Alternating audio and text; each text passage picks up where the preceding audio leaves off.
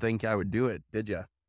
Well, my name is Jeremy, and I am in the advertising hot seat. Today, it's a hot tub. Could be a sauna in the future. I don't know. We'll see. Point is to just get really, really hot and answer questions about advertising. So, today we're going to talk about something near and dear to my heart, but not actually really. It's called ML Overfit.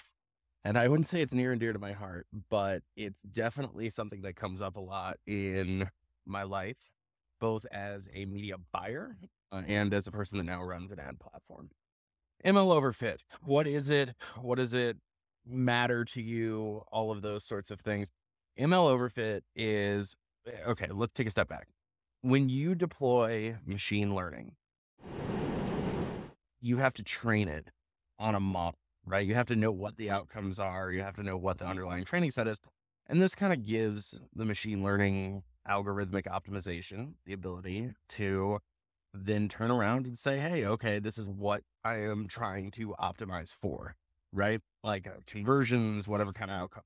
Here's what Overfit is. It's essentially the idea that you can train the model too well, and it will only look for the exact same thing that it was trained on, right? So if you've ever run like a meta ad and you have an audience of 10 million people and it zooms in on 10,000 and just cranks the frequency super high, the ads work really well out of the gate and then performance falls off super quick, you might be experiencing ML Overfit, right? Why does ML Overfit matter? And so you see people talk cost caps, bid caps. Turn it on, turn it off, teach the algorithm, trick the algorithm, all sorts of absolute just nonsense going around in the Twitter sphere, right?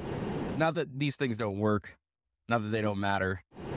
They can definitely affect performance outcomes, but it's too simplistic of an analysis. And if you have too simplistic of an analysis, you're not going to be able to actually understand what's going on. So what's happening in some cases, not all cases, I don't work at Meta. I've never worked at Meta. I don't know what their machine learning looks like. I am a layman. I am not an ML engineer. I am simply a guy that's been a user and now builds a product with this stuff.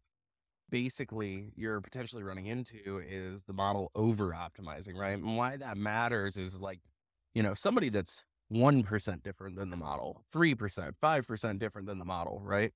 Could be a really great customer, but the machine learning is actually ignoring that. There's not enough tolerance, wiggle room for it to actually expand outwards over time, right? That's why this matters. And that's why these little tricks do sometimes work, right? Because it's overfitting to the model. And I see a lot of folks, they break down their funnel super granularly and only upload very specific pixel targets that they build lookalikes off of, or upload very specific custom audiences, et cetera, et cetera. That's fine, but you're potentially looking for ML overfit, right? When you do those sorts of things. So don't be afraid to be a little bit more broad. Yes, algorithmic optimization is good. Even with overfit, it tends to outperform humans on average. Not always, though. And so when you reset a campaign, when you change up the parameters and you start to get like performance again, that's what ML overfit is. That's why it matters. And as the end user, there's not a ton you can do about it except for throw these little switches and levers. But you can probably do things like give it a more diverse data source, right? That it can pull from, give it more complete information so that it can expand out so that you aren't overfitting the model. That way you can expand out, find not just 10,000, but 100,000 potential customers. You're not overfitting too hard. You're not missing out on opportunities, driving up your cost per acquisition over time, all of that good stuff. So that's why ML Overfit matters to advertisers. And this has been the Advertising Hot Seat.